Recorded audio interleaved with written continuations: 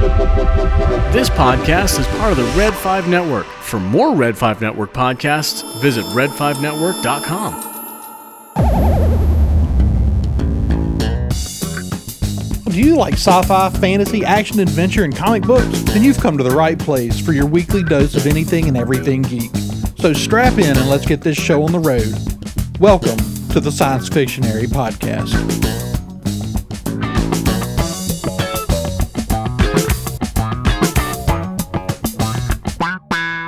Hello and welcome everybody to the Science Fictionary podcast, the podcast brought to you by SciFictionary.com, where we discuss all things in the world of sci-fi, fantasy, action, adventure, and superheroes in the world of pop culture. I am Daniel, and joining me tonight are Marisha. Hey everybody. And Andrew. What's going on, everybody? And David. Hello. All right. So if everybody caught Monday's episode, you know we are doing our Pillars of Science Fiction series. Last week was literature, and if you want to check out our entire list of that, you can check that out at SciFictionary.com. And this week we are doing television. So this list might be a little shorter, y'all. I'm not sure we're gonna. We've probably all got the same four. You know, it's pretty close. I made an effort to probably not have the same four, but I think there's one that's on everybody's list. Oh yeah, Probably two. And maybe two. I got two that I don't think are going to be on anybody else's list unless they're on Marisha's. There is one that I put only to go out of my way to try to have a little variety. Yeah. Well, I have my like basic list, and then I have all the other things I'm going to talk about whenever you guys take all of my topics. Well, you didn't. Marisha didn't get a chance to go first on any of the novels, so we'll have to let her jump in first on one of the shows. Yeah, but I just kind of want to this. If you didn't catch our episodes last week, we talked about the Pillars of Sci-Fi. We specifically talked about novels last week, and keep in mind these are not what we're saying are the greatest science fiction shows ever made, or and the same with the novels. It's not that they're the best ever, or that they're even our favorites, but that these are what we feel that are the foundations of modern science fiction. And that's what I was saying earlier, that we started last week's series with literature, so television. And actually, I do want Marisha's first because it's going to get interesting. And she struggled last week whenever we all had some of the same books she did. So, all right. Well, what did you got first, Marisha? Okay. Well, I mean, there's only one right answer, right, to what is the most important sci-fi TV show ever. It's got to be Star Trek. Yeah, the original series. Without Star Trek, the original series, sci-fi is completely different. Everything is completely different. And I mean, not that there wasn't sci-fi before Star Trek, but no, and there are things that inspired Star Trek, but it's probably the single most important piece of futurism ever written. It's got to be. I mean, and like I said, this is clearly the one that everybody's got on their list, right? Does anybody not have Star Trek, the original series, on their list? No. I just have Star Trek in general, but I mean, yeah, Star Trek, the original series. That's right. I mean, so I did not actually watch Star Trek, the original series until fairly recently. Whenever Andrew and I were dating, he decided I should see Stargate.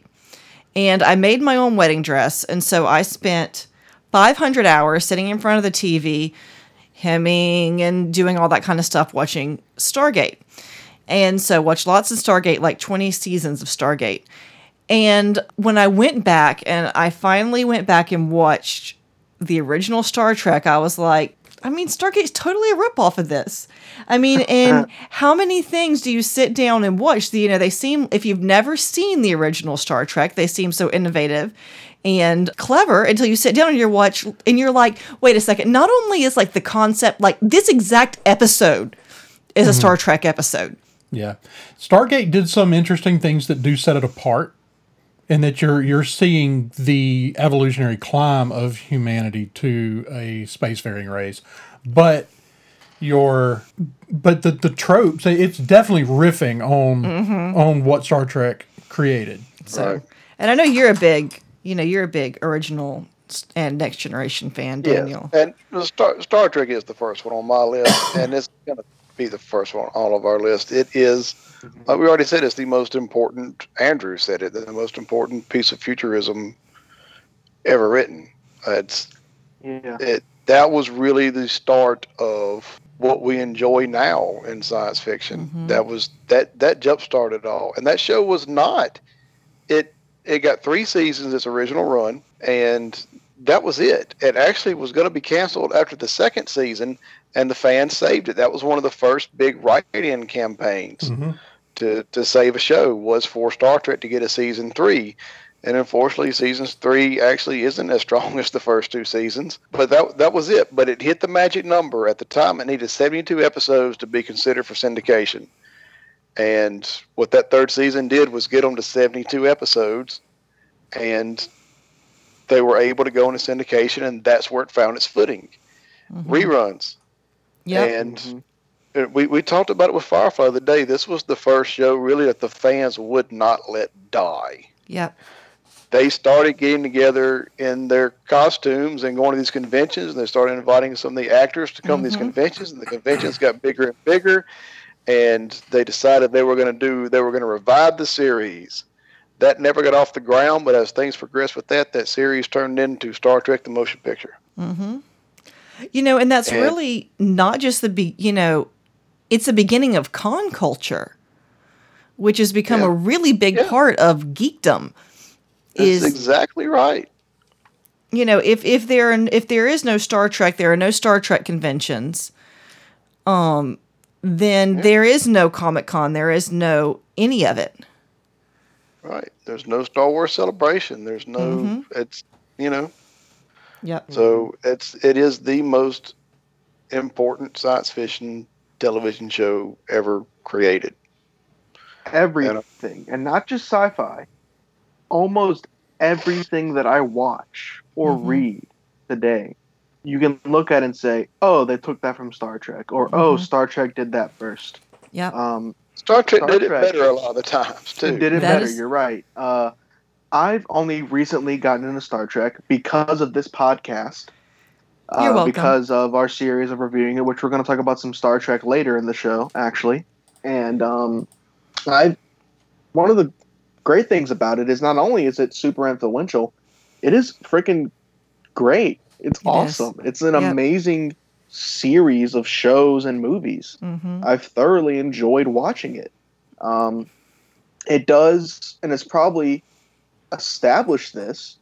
It is a show that, yes, it's science fiction, it's about the future, but it draws so much on real history, on modern times, on people, and it is truly timeless because of that. There will never be a point in human history where I don't think Star Trek will be relevant. I mean, going forward, you know what I mean? It's about people. It's about humans. And some of the best sci-fi is just about people and exploring humanity. Yep. Sci-fi's huge into doing that. So much sci-fi that I watch and that I read and hear and everything, it's all about that. It tackles those same themes that Gene Roddenberry tackled 50 years ago. Yep. He was a true visionary, completely ahead of his time. Star Trek is the kind of show that would be made today, but like with our, modern sensibilities and such, but it was made decades ago. Yep. And it did some incredible things. And you look back at some of the, maybe not the original series, but maybe like the Next Generation and other Star Trek shows, they look great. They are really high quality, amazing productions, and they establish a real bar. They have set the bar for what sci-fi should be. And now I'm not gonna lie. I've been watching some of Star Trek's contemporaries this week. So we're watching something today, and they're going through like a meteor field, and Iana's going, "That's tinfoil. That is totally tinfoil. I can see it. It's in black and white." And my 10-year-old over there going, "That's tinfoil." So, that being said, although some of those sets are kind of laughable by today's standards compared to the tinfoil meteors that are also being lobbed at spaceships at the time. Star Trek was pretty impressive in the 60s. It was. You're right. It was impressive, and I can go back and I can watch it, and you can find all of our episodes of us talking about Star Trek. I praise it for its use of great looking practical effects, and that's another way of making it timeless. I mean, it showed us the future by using practical effects, and a lot of the times it looks better than using our quote-unquote futuristic technology that we have right now.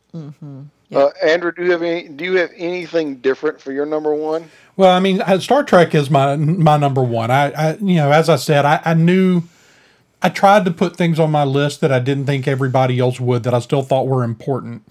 But you can't make this list and not put Star Trek on it. No, you can't. So we knew we'd all be in agreement about that one. And I'm going to keep going, though, with Marisha going first here. What's your number two?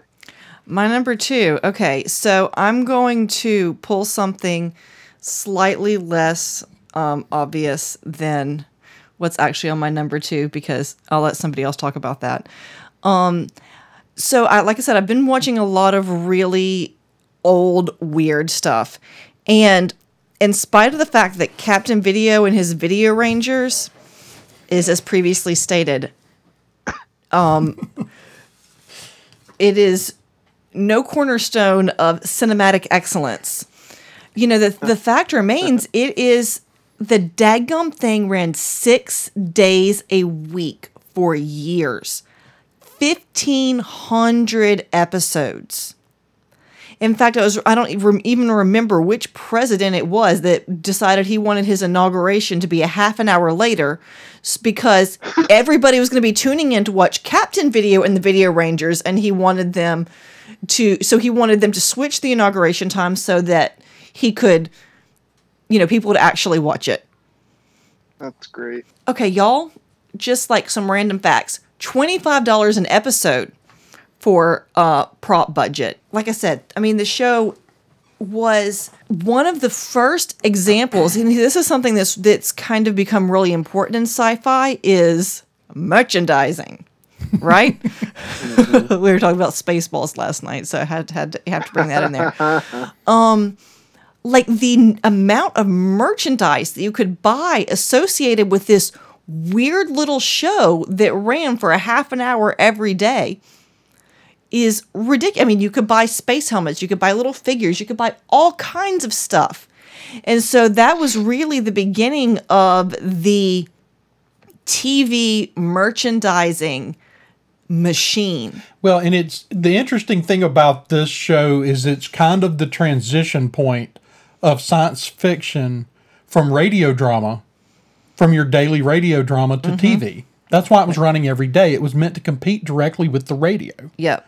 And it was geared towards kids. Yep. At 1949 through 1955. Yeah. It was geared towards kids, but the interesting thing was they intentionally, when they realized what a large adult audience they had, they moved it to 7 o'clock so that adults would listen, so that adults could listen after they got home from work, because it was drawing such a large adult audience in addition to the kid audience. So that's really cool. Anyway, that is my weird and random second item on my list. Captain Video and his Video Rangers. Yes. I had forgotten Captain Video even existed until we started this series. Even Asimov wrote some episodes of Captain Video. Like some really famous sci-fi names in sci-fi were writing episodes. So I have one too that I think we're probably all going to have again, but I actually put Doctor Who on my list. Yeah. Me too. I probably am the only one that didn't put Doctor Who on my list. If I were to go 5 or 6 deep, I would put Doctor Who on there.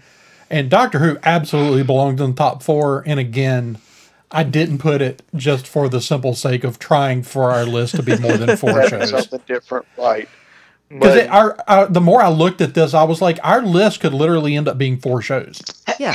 It could. And it really, to tell you the truth, maybe Captain Video belongs on there just because it was so early and it caught on so quick that it was the first, sci-fi television program with a lot of popularity. That probably should be 4 because we all know what our top 3 are going to be. Mm-hmm. I've got a 4th, and I don't think anybody else is going to have. But Doctor Who, though, this show started in 1963. Mm-hmm. The original series ran for 26 seasons. It's unreal. 26 seasons. Mm-hmm. And it is, I remember watching this show when I was a little kid. It would come on LPB, Louisiana Public Broadcasting. It was a PBS show, and it came on late at night. And I don't know how old I was, but I remember sitting there and watching it, and I remember watching it just because I thought it was weird.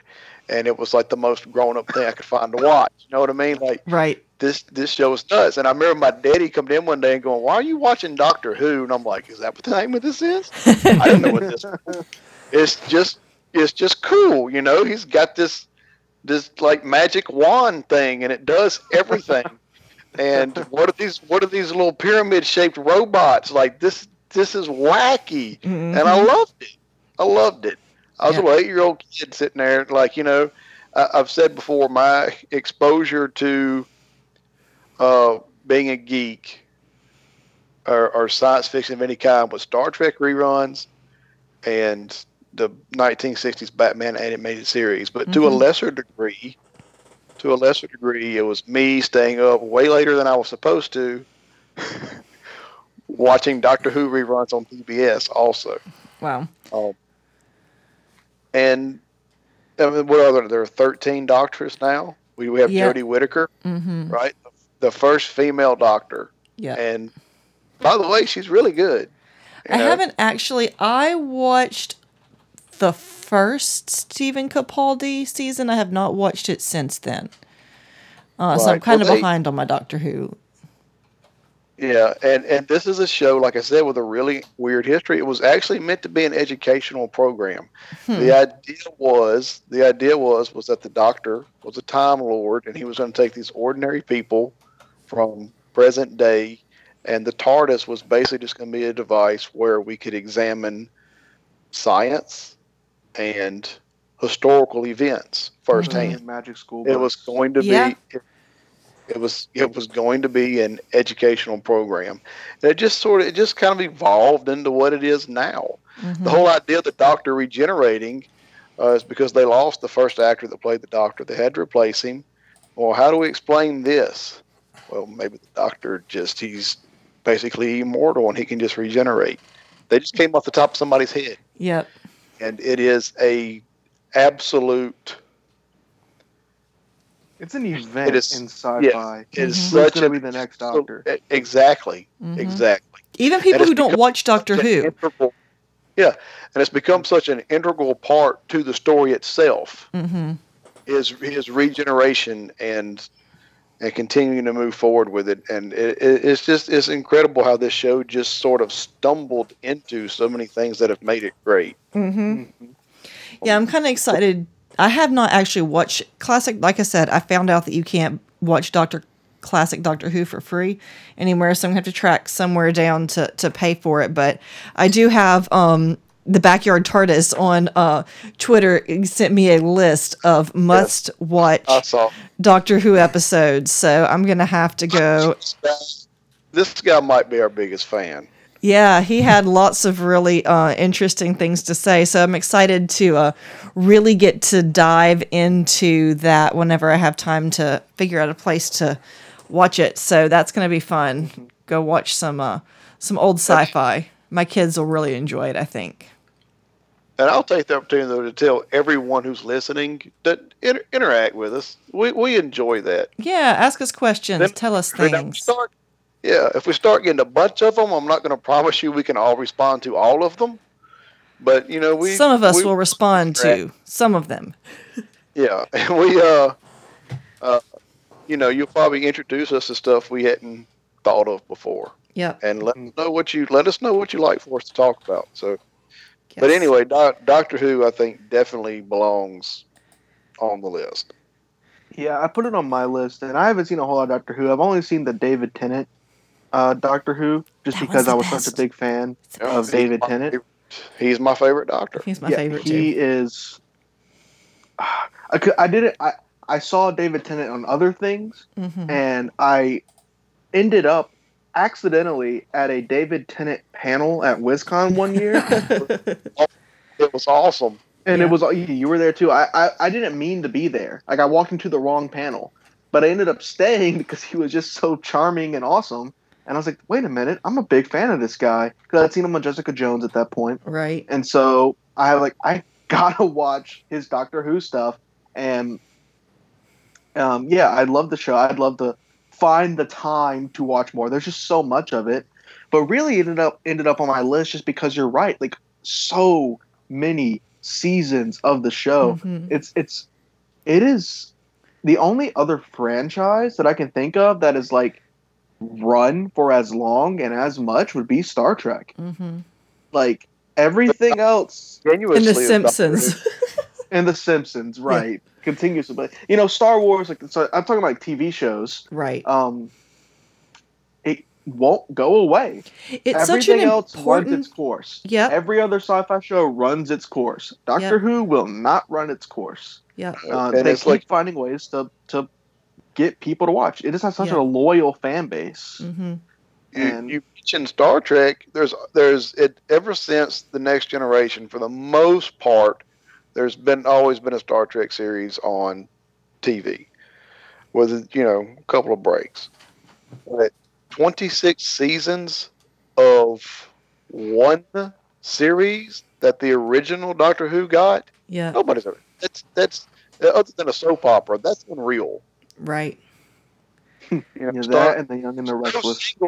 No single Star Trek series comes close to even touching. And it's become such an important cultural touchstone. I mean, it's, like I said, it's one of those things that even people who don't watch who've never watched the first episode of Doctor Who are familiar, they know what the TARDIS is, they know what a song, it's one of those things that kind of like even if you've never seen Star Wars, you know what a Jedi is.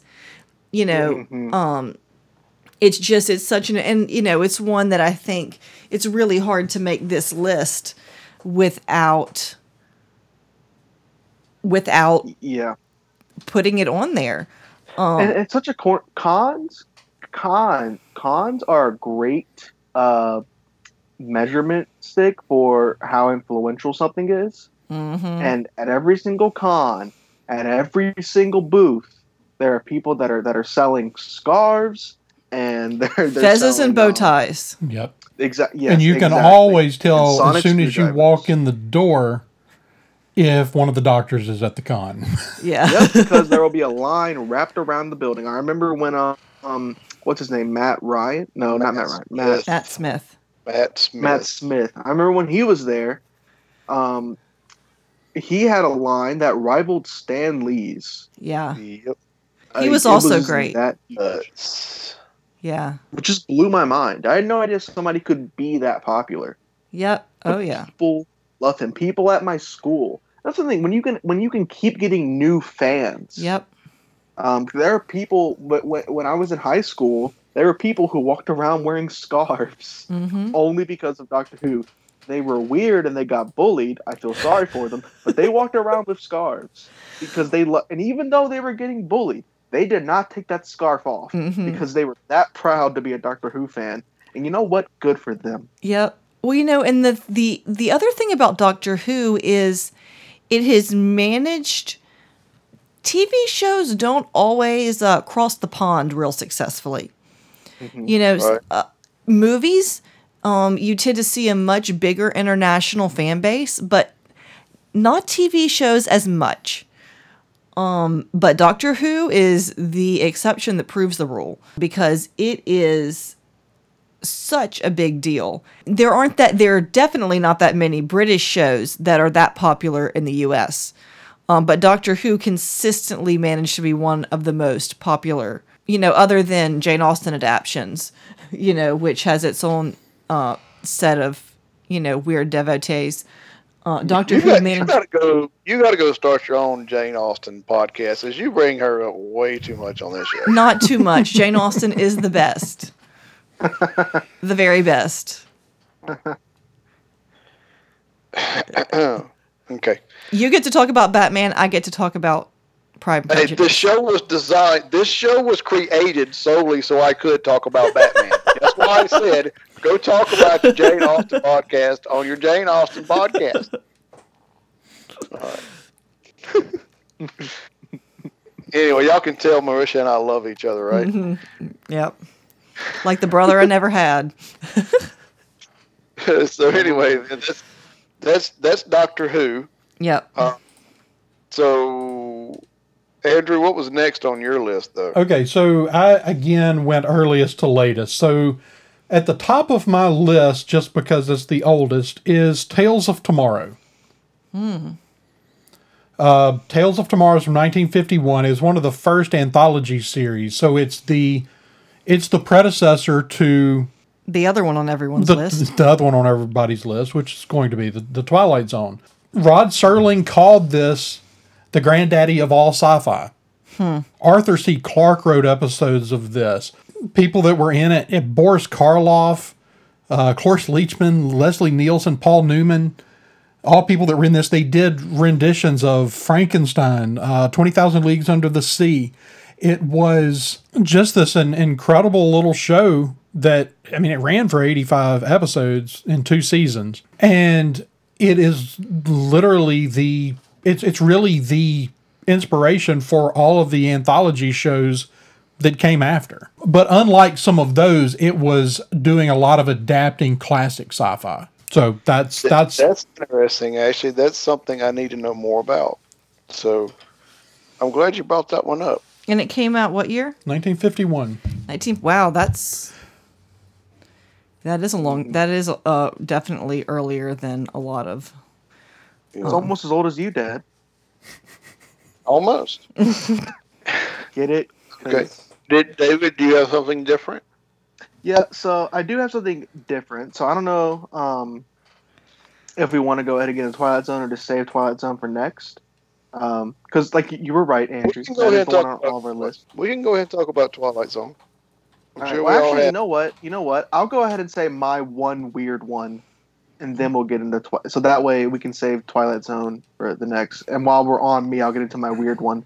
This one was just one, and it's not the right answer for what is in the top. But when I'm thinking of what is different, and when you're thinking about what inspires, what is popular and still big today, some of the biggest sci-fi shows are animated shows, actually. Mm-hmm. And for an example, Rick and Morty is one of the biggest shows in the world. Mm-hmm. Everybody talks about it. So I looked back and I actually put on my list Futurama as a pillar, just for it being probably the biggest and best animated sci-fi show. They make. Oh, what? I saw an eye roll. No, it's not an eye roll. But I do have. See, I've got an animated series on mine as well. Oh, really? Yeah, and I love Futurama. Futurama is one of my favorite series of all time. But I do have a. They're different, but I do have an animated series. Really? From interesting. Bring it up then. Let's have that discussion comparing them here real quick. Okay, wait, do we want to let David finish talking, given his Futurama? Yeah, let David finish talking about that, and then I'll bring mine in. I'll just quickly say Futurama is hilarious, and I tried to research what was the first animated sci-fi show, and I couldn't find an exact answer, so I just had to pick what I thought was probably the most influential as an animated sci-fi show, and I feel like it's Futurama. Every science fiction based animated show that is around out there that are big, like Rick and Morty, like Gravity Falls, they all you can look at it and say, oh, you're taking your influences from Futurama, and they probably wouldn't exist without it. Yeah. And I do really like Gravity Falls too. Yeah, Gravity Falls is great. It seems like the style of humor has been really influential in It's kind of like, we talked about when I put Hitchhiker's Guide on my list for the novels. That's exactly what I was thinking. Yeah, was like in the sort of the same way that you had Hitchhiker's Guide on your list. I thought Futurama at least deserved a mention, absolutely, just for its style of comedy mixing with the sci-fi, the dark sci-fi humor. Because sci-fi can get pretty dark, and it jokes about that, and lots of shows today you still feel that same style of humor that I couldn't find, at least that I know of, an earlier example of before Futurama, and it's still popular today, and it's still talked about, and just Rick and Morty alone is one of the most popular shows that is out today. Rick and Morty's an event, and Rick and Morty would not exist without Futurama. Yep. So what was your show, Andy? Okay, so I've actually got the Jetsons on my list. I considered the Jetsons. I thought about that, actually, because I know it was sooner, but when it came to just that style of comedy, I chose Futurama. But I did think about that. I would say that prior to Star Trek The Next Generation, or I'm sorry, Star Trek The Original Series, that the Jetsons, before Star Trek, the Jetsons was the most important piece of futurism on TV. We had done lots of alien invasions and monster movies and lots of that kind of stuff. But the Jetsons was one of the first pieces that really took this look and look, what would life look like? What's life going to look like 100 years from now? And got a lot of things right. Yeah.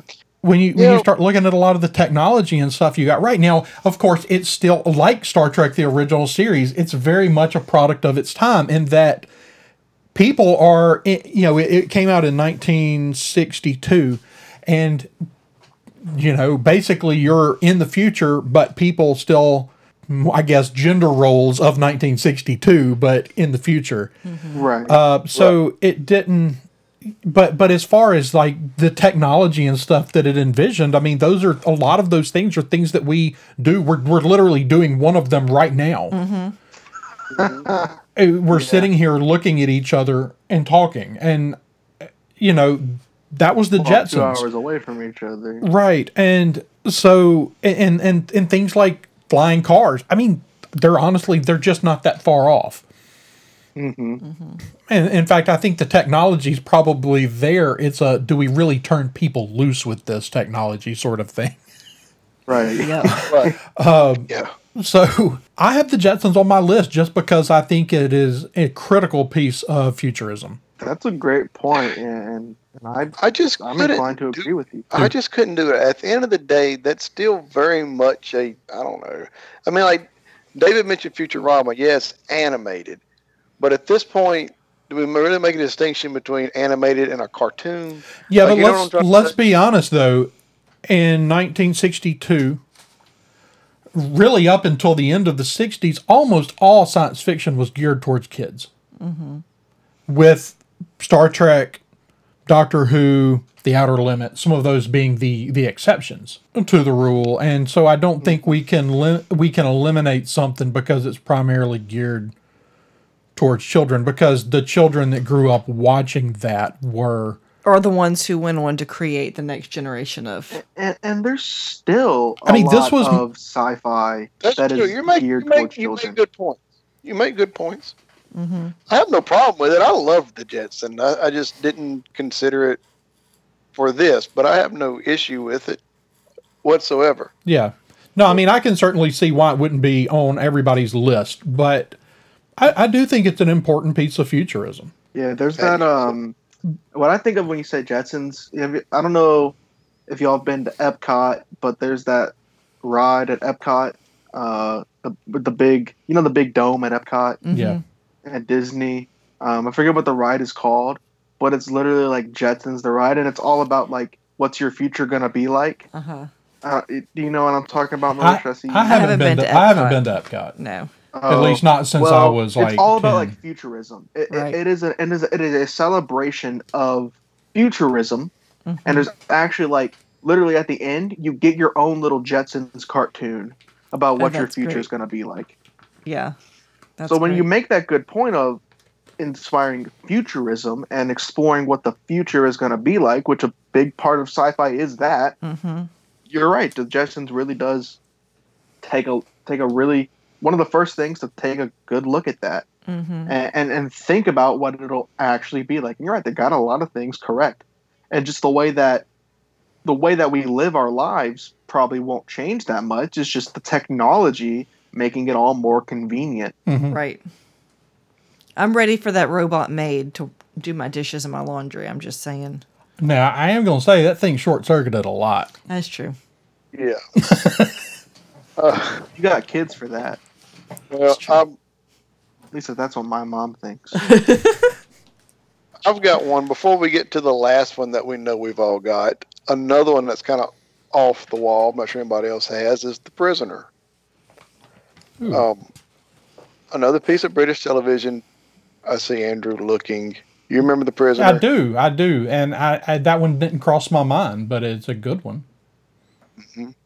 That was, just because at the time that was made, there hadn't been anything like it before. It's sci-fi, but it was a type of sci-fi that were really this mind-bending, what the hell is going on around here kind of science fiction. And it was, like I said, it was groundbreaking for what it was at the time. Nobody had ever done anything like that before. So I do have The Prisoner, just because that was one of the first shows that always kept you guessing, and there was always some kind of twist, and every time you thought you had that show figured out, you were wrong. Not a whole lot to say about it, but just that's why I have The Prisoner. If anybody hasn't checked The Prisoner out, go watch it. Watch it all the way to the end. And at the end of that series, you will either just be amazed and gratified and satisfied and get it, or you will throw something at your TV. Right? So check that one out. So, Marisha, back to you again. Have we run up into the point that the only thing left is the last show we've all got? Well, we haven't let David. Have we let David do one first yet? No, we've done all three because I had Star Trek, I had Doctor Who, and I said Futurama. So okay. Well, I'm going to pull something else out other than the obvious third answer, just for the sake of expanding the conversation a little bit, because sci-fi is one of those things that has sub-genres, right? Sub-genres out the wazoo. So we kind of touched on the space opera in the, at least, with our conversation about Captain Video and his Video Rangers. Bless it. So one that I actually wasn't familiar about until I started kind of doing a little bit of research is Kolchak the Night Stalker from 1974. Oh, gosh, I love Kolchak. I've never seen it, but it kept coming up as something that was inspirational for the X-Files. Is that sort of like the man, researching the weird and strange and unexpected. So since y'all have seen it, why don't y'all talk about it a little bit? Because I just sort of thought that it belonged on the list, but I didn't really know much about it, and I didn't have time to watch it. So take it away. Well, Kolchak was just, like you said, that was like the first show I can think of it's like he was a private investigator into the paranormal. Yep. Right? Yeah. Mm-hmm. Which I guess we hadn't seen before. And it's Darren McGavin. Everybody knows Darren McGavin, right? Y'all remember Darren McGavin? Yep. Marisha, you know who we're talking about? I see his picture on the internet. Christmas Story. Oh, okay. Oh, okay. Yeah. So, I mean, it only ran for one season, though. It was one of those shows that didn't really catch its following. Like, it's the kind of thing that would work now way better than it worked then. But yeah, like you said, Chris Carter absolutely caused it. I mean, it's a tremendous influence to the X-Files. He openly admits that.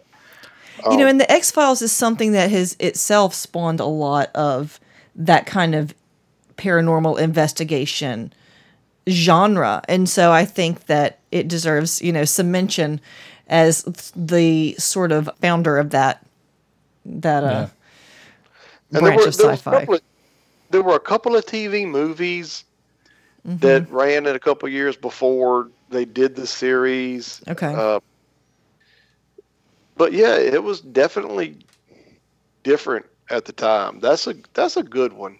It doesn't get the credit it deserves. It was so short. It only got like 20 episodes. Yeah. So that's definitely one I'll have to go back, add that to the I found a lot of things to add to the list of things that I'm going to have to go back and watch now. Right. Good show. I'm proud of you for that one, Marisha. That's good. I like that. All right. So, Andrew, is that down to me and you? Do you have anything other than the one we know is coming? I do, but I think it really probably should just be mentioned alongside the one that we're going to talk about, because the other one that I have on my list, and it was intentional that I put this one instead of the one I'm sure you're going to name, is The Outer Limits. Yeah, and I'm right with you there. But the Twilight Zone makes the list, and The Outer Limits just gets bumped because the Twilight Zone's a superior show. But your point is, you feel like Outer Limits stuck more strictly to traditional. Outer Limits is pure science fiction. It is. So, but I'm not saying that I'm not in any way discounting Twilight Zone. Twilight Zone is the better series. But they did run concurrently for 2 years as direct competitors. They did. And the truth is, the revamped Outer Limits series that ran in the 90s is the superior show to the original Outer Limits, too. True. That show was fantastic. I have resisted putting X-Files on my list because I have, on this show, called X-Files the greatest science fiction TV show ever created, next to Star Trek. But certainly within the genre of sci-fi, when we're not talking space adventure stuff, it is the best sci-fi show ever created, and at least for in my opinion. But I resisted the urge to put it on my list because I know that it was built on the backs of other things, and I didn't want to put it on the list just because it's my favorite. Yeah, right. And I have some issues with that as well. I did, like, in our literature series, I put the Barsoom series on the list, but I can get away with that because it's not my favorite sci-fi novel. Yeah, but it is one of my favorites, and it does still belong on the list we put it on. But anyway, I think the thing right now though is I think we're all kind of down to Twilight Zone. Yeah, exactly. It's got to be Twilight Zone. Yeah. When I was making my list, and I've actually have, despite you might not think this, I've seen a lot of the Twilight Zone, even because I just knew about how incredible apparently the show was. I've watched a lot of the Twilight Zone, seen a lot of the classic episodes, and when I was going to put on my list, I did kind of run into the same issue that Andrew did of there is a lot of, it's not strictly sci-fi. But I did put it on my list because, some of the episodes are some of the most classic pieces of television I've ever seen. They tackle some of the most amazing themes and in such a good way, which sci-fi is so important for doing, is tackling different ideas, different questions, different themes. And the Twilight Zone did that with every episode. And also just how influential it is. I'm loving watching the X-Files. Watching the X-Files, I'm realizing that this is very much inspired by the Twilight Zone. The wacky, the weird, everything like that. The modern shows today that are the most popular, probably the most popular sci-fi show today is Stranger Things. I guess because Stranger Things is extremely popular, and that show does not exist without shows at the Twilight Zone. Tackling the weird, tackling the strange, and exploring questions, and the Twilight Zone is just the king of doing that, which is one of the most important aspects of sci-fi, is asking questions about the weird and taking a dive into what that is like, and solving mysteries and seeing how science can kind of influence our real lives, and the Twilight Zone's the king of doing that. Yep. The One-Armed Bandit. That's the name of that creepy episode. Oh. Not a slot machine chasing him around. Not a fan. But yes, in the Twilight Zone, it's like it's one of those things. It's like you read through lists and lists of 50 greatest sci-fi shows ever, 20 of the best sci-fi shows ever on TV, and at the top 3 in all of those lists is Doctor Who, Twilight Zone, and Star Trek. Mm-hmm. Yeah. It's so, even though some of it has not aged particularly well, some of it just comes off a little weird now. It's so iconic, so much. I mean, if I had $1 for every book that I have read that has used a Twilight Zone episode as an illustration for a point that they were making, I could fund this show. It's so universally important, culturally. Yeah. I've heard the joke, what is this, a Twilight Zone episode? Right. So many times. Yeah. And everything. I'm sure the MCU's made that joke before, I'm pretty sure. So just something weird happens and somebody goes do do do do do do do do do. Yeah, the song. Yes. The song. And it tackles that weird and it's a great. You're talking about the sci-fi subgenres. It's amazing at that sci-fi horror element. When we talk about the movies section of the part of this, I'm going to talk a little bit about the entire subgenre of sci-fi horror. And the Twilight Zone is once again the king of doing that. Of saying you have shows like Star Trek, which kind of celebrates science and celebrates the potential of all that stuff. But then you have shows like the Twilight Zone that say hey, what if it all went to crap? Yeah. Yeah. What if it all went to crap? And what if technology got so advanced that it took over the world? And that reminds me, shows like Black Mirror today. Yeah. It's the Twilight Zone. There's that new Twilight Zone remake. Is it any good? I have not actually watched it. I haven't intended to. I have not even watched it. It looked really great. I just haven't had a chance to watch it. It had an awesome trailer. That launch trailer during the Super Bowl was amazing. Exactly. It was incredible. So it's still that those themes that are still tackled today so often, probably a little too much. It's probably too often we hear, what if science was really bad and we all died? Well, but the other thing about the Twilight Zone is that it was sometimes the way things were approached, but it dealt with a lot of the same issues that Star Trek did a few years later. Yeah. Yeah. It dealt with racism and out of control governments and war, and there's a little bit of a proving ground for some of those concepts that sci-fi would really later riff on. Right. But just like David was pointing out, when shows like Star Trek would deal with those issues and show the future of those issues in a positive way, Twilight Zone would go out of its way sometimes to show you, if we keep going down this path, this is how stupid this shit's going to get. Yeah, but Star Trek did it in a way that was always interesting, in that it's we've got our stuff together, us, people of Earth, but but then you see the way they relate to other groups, and it's other races who are still dealing with it, right? And so, or even within Starfleet, with Kirk's issues with the Klingons, it's and David talked about this last week with First Contact, where is it Lily? Yeah, is telling Picard is we're more advanced than that, and she says bullshit. Yeah, yep, exactly.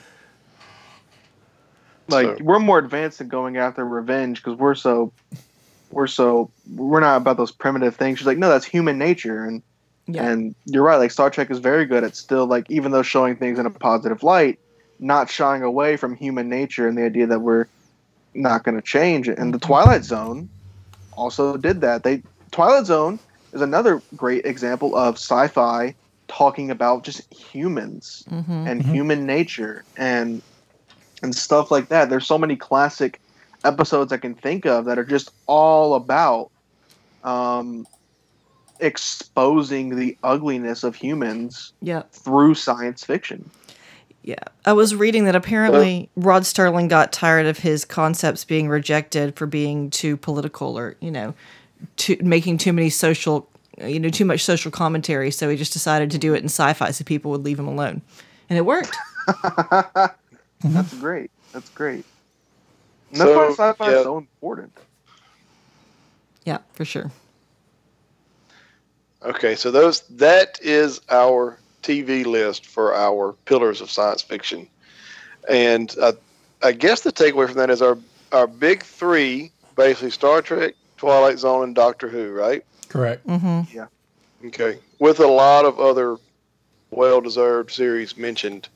But we're going to also tonight, before we get off, talk about Star Trek Insurrection, the third movie in the Next Generation era of Star Trek films. Mm-hmm. First time Dave has seen it, and I think, Marissa, did you say it's the first time you've seen this one? Yeah, I've never too? seen this one. Okay. And what'd you think? I liked it. I liked it? I liked it. You didn't like it? It's okay. It's okay. I mean, I kind of... Okay, and I'm not going to lie, like, the stretchy skin people, that was creepy. I couldn't, like, Salieri with the stretchy skin. It's just a bit much. Can I point this out real quick before you go any further? Because you mentioned the stretchy skin people, okay? Is it not hilarious to you that our vision... that at the time that movie was made, the vision of the future for people trying to look younger was to stretch their skin out the way they did in that show, all creepily and just with the machines. And we actually have like facelifts now, like actual plastic surgery where you can do it so much better than what we thought the way we'd be doing it 200 years from now. Yeah. Like 20 years ago, we thought 200 years from now we were doing it this way. We've already got a better way to do it. I just think it's hilarious. Yeah. But anyway, continue. I mean, it was not... I mean, I wouldn't say that it was like the best Star Trek movie or anything, but I mean, it was... I enjoyed it. We got to see Crusher and Troy, kind of doing a little bit more than we had gotten to see them in previous episodes. And we got to see some more great data. Now, of course, he left the emotion chip at home. Why did he leave the emotion chip at home? I didn't quite get that. I thought the emotion chip was merged to his neural net, and that's why he didn't just take it out before. I guess they figured it out.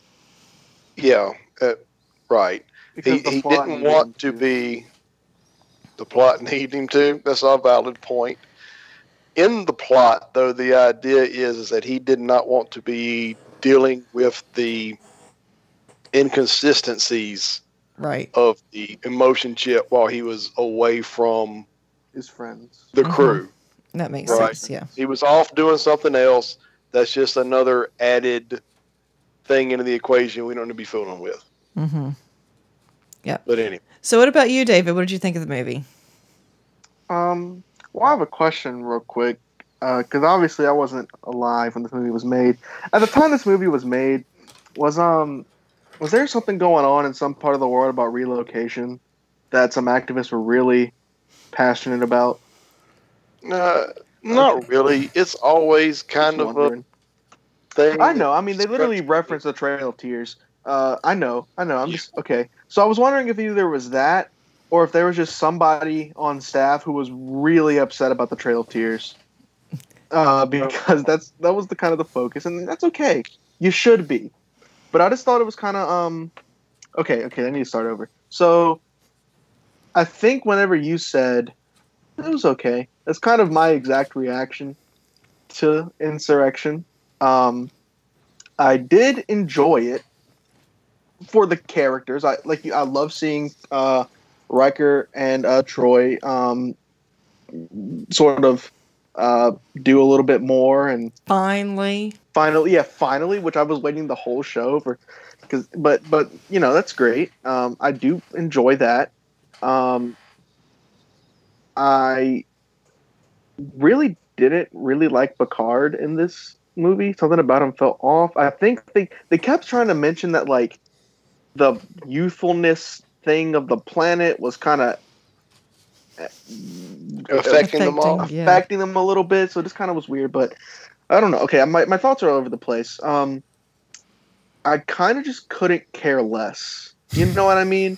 Because we're coming off of Generations where you have Picard and Kirk meeting, and the fate of the world. This whole planet could be destroyed, and the entire Enterprise explodes, and all the crew dies, and then you go into Contact, where the stakes have never been higher. All of Earth is completely taken over by the Borg, and they have to go back in time, and it's epic and high stakes and action packed and hilarious. And then you get this movie, and it's just sort of there. It's just like, oh, okay, so they're gonna save. I just couldn't care less. Yeah, it was kind of like you didn't have a big idea. You just really wanted to make a Star Trek movie.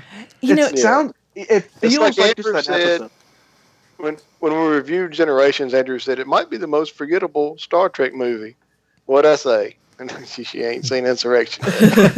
It really does. It honest to God feels like they had a leftover script, like a 2-part episode. Yeah, they had a leftover script in the series inside to make it.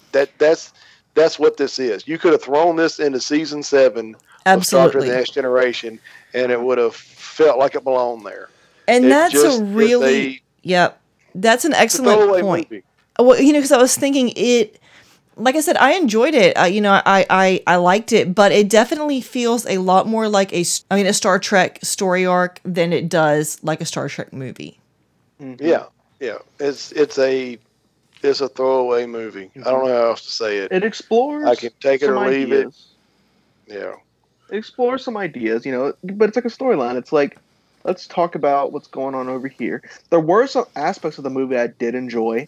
I liked Riker taking charge of the Enterprise. Mm-hmm. I didn't like him without the beard. Wasn't a fan of that, but I do love the part. I love the part where he says "smooth as an android's bottom," and Data is like, "What are you talking about?" And then, like 2 minutes later, he touches his face and then he shakes his head no. And I took that as him saying, "No, this isn't as smooth as my butt." That's what I took that as. So I did enjoy that. I think the idea with Riker and Troy is that because they're on this planet, they're more youthful, so they're being all flirty and more. Let's just call it what it is. I'm gonna say this on the show that they were horny like teenagers. Yeah, that was the point of it. Yes, that's what I was thinking. Which that's good for them.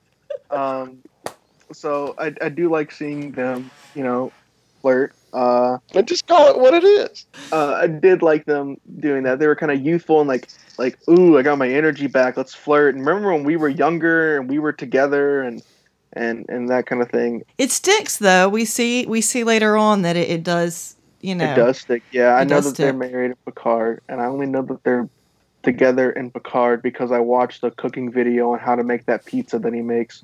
Really good. In Picard, yeah, but pretty good. So that was spoiled for me, but whatever. I do like the beginning of the movie. I do like it a lot. I love the jumping in and the mystery. You don't know what's going on. Mm-hmm. You see Data and he's gone rogue, and you see like Federation people who are telling him to stop, and he's not. So the wheels are turning.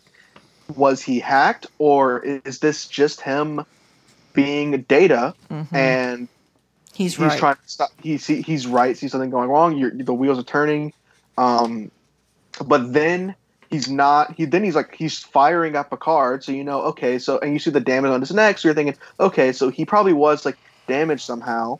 But then you find out later that yes, he was damaged, but what happened is all that was working was the right and the wrong. So that's really cool. I do like all of that. I actually love the scene when Worf and Picard are trying to catch Data, and Picard starts singing that song. Right, from HMS Pinafore. That's epic. Yeah. I thought that was really, really funny and really great. And then you get Data. Right. Once again, I love the first half of this movie a lot, actually, because I do love the mystery and finding out what's going on.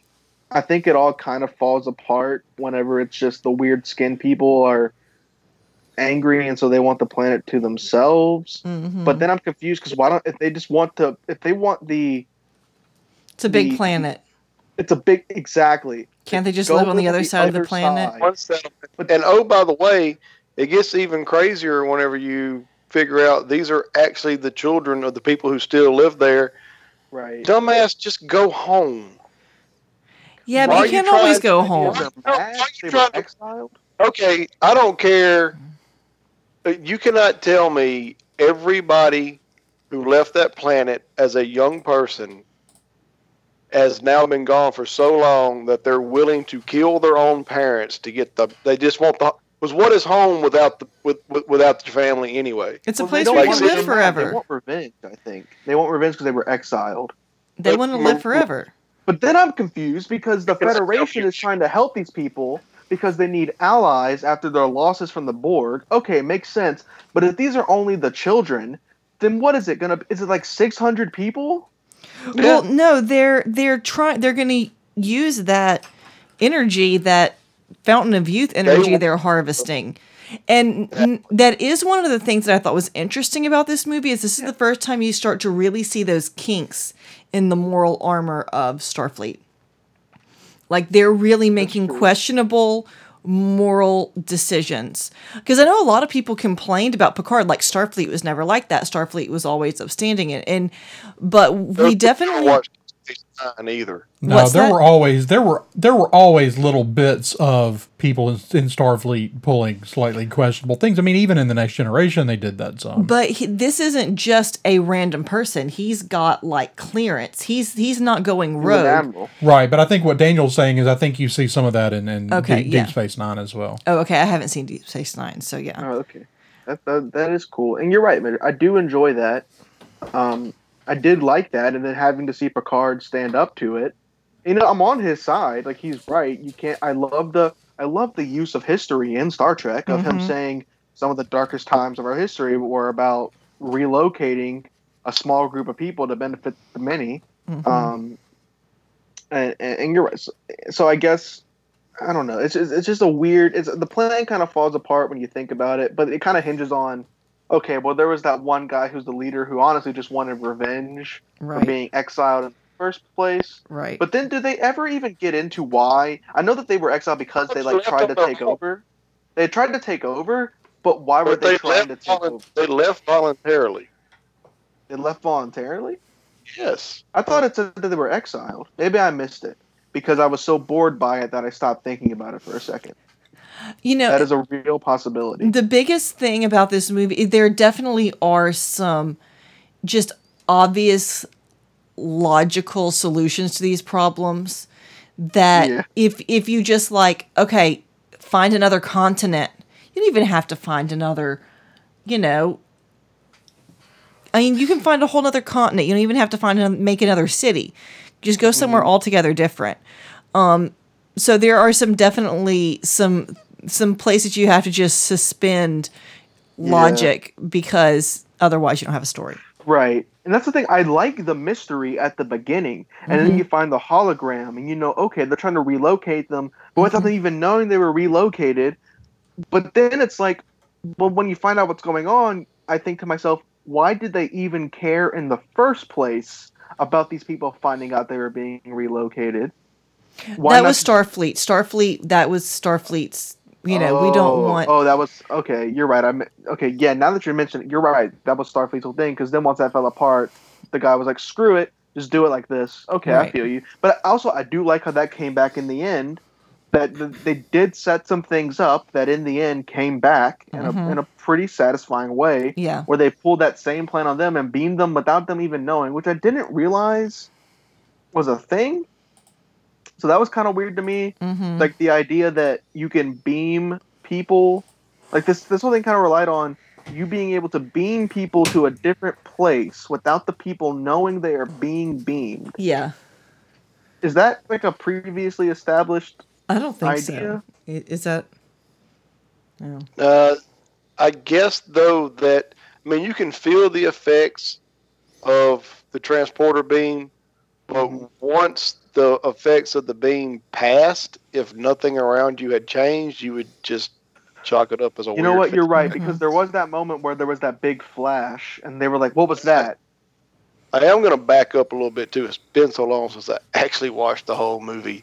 I forgot y'all are right. They were exiled. They wanted to use technology when the elders didn't, and they tried to seize power, and they were exiled. For some reason, my question was, why were they exiled? What did they do? And now, they wanted to embrace the use of technology. Okay. Right.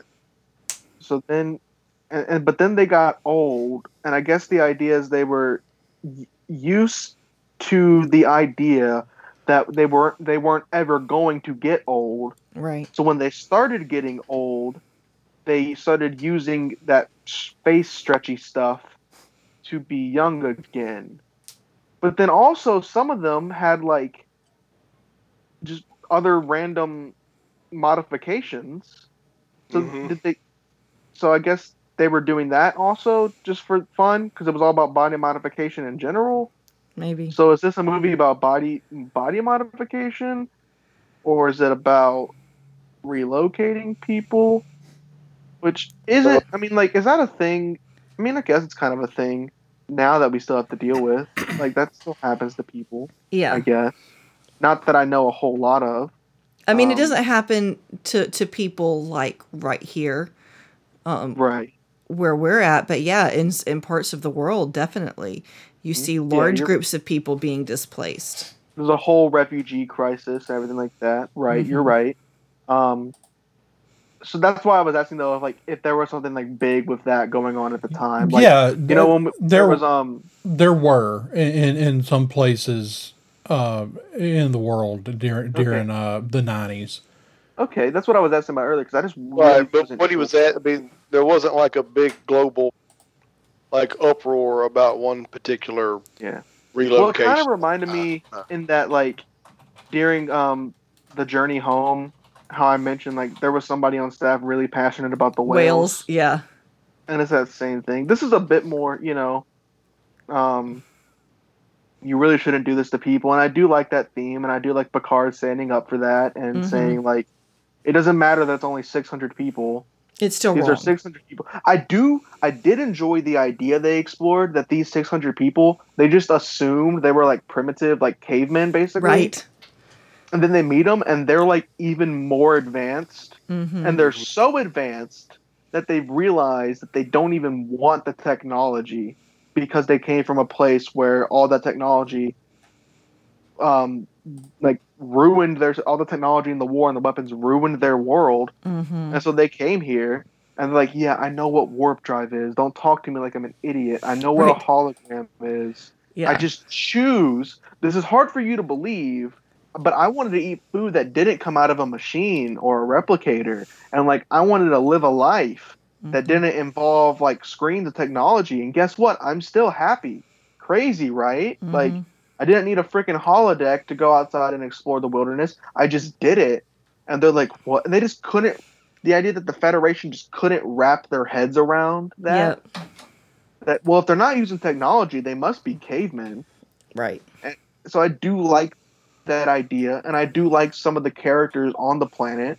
I don't even remember the name of the species, but I do like some of the characters.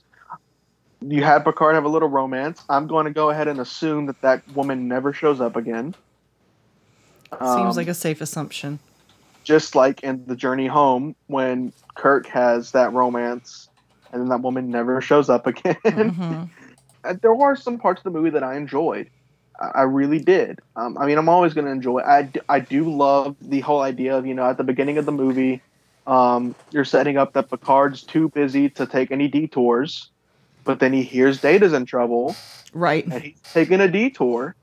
Right, I obviously. always love that about this show. But there were some parts that I really did enjoy. But altogether, not the best. Altogether. Oh, my favorite part, I really do. I'm a big fan of Troy's dyed hair. I think it looks better than ever. I'm a supporter. So, no, but I would enjoy it just fine, like I said, as an episode of the series. As a Star Trek movie, it is the most forgettable Star Trek movie. Like, I'm not even sure. I think there are Star Trek fans who don't. They go, well, there are only 3 Next Generation movies, right? No, dude, there are 4. This is Insurrection. Well, yeah, forgot about that one. Like, I have those conversations. Like, it's just sort of there. Not bad. I think you like it better than I did, David, to be honest with you. I found some enjoyable parts in it. But I really did have to, kind of dig for that. What did I enjoy about this? Yeah. It's probably...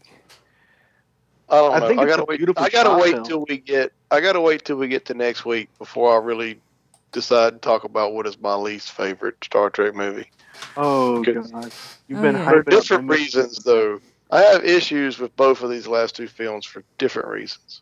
Is Nemesis the last movie? Look, Andrew's rolling his eyes at me. Yeah, Nemesis is the last Next Generation film, and then we'll have the 3 Kelvin films. Yeah, which I said something about how much I liked them on the internet the other day, and was informed how wrong I was, and I still like them. What? The first Kelvin movie. Who told you were wrong for that? A random person. A random internet person.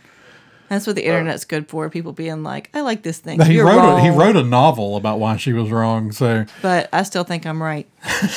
I still like it. So it'll be interesting to get David's take on it. The internet is literally just that scene in Pulp Fiction where he turns around and says, "You gotta have an opinion," then he shoots him. That's the internet. You gotta have an opinion, but then you get shot. Right. Yeah, it's true. Can we have a whole podcast that was about Pulp Fiction? It's not science fiction. It's just it's action adventure, though. It's true. Yeah, it's on our list. I don't know. Hey, Uma Thurman. I have a Pulp Fiction poster hanging right next to me. Hey, Uma. Anyway, we're good. gonna. And on that note, we're gonna shut it down. So that's the time we got while David talks to his picture of Uma Thurman. But until next time, Marisha, where can people find you on the internet? You can find me at princessesandpadawans.com. I am on Instagram at princesses_and_padawans. And I am ppadawans on Twitter. And Andrew? Okay, you can find me running the Twitter account for this show at sci_fictionary. You can drop us a line at thesciencefictionary@gmail.com. You can, of course, find us at thesciencefictionary.com. And you can find us, as well as the rest of our Red 5 family, at red5network.com. And you can find my Twitch channel at darklighter580. And David? All right, you guys can find me on Twitter and Instagram at stay_creativedd. And you guys can find me on my YouTube channel, Creative D&D. All right, and I am Dan C. Peeps on Twitter, and we'll see you next time.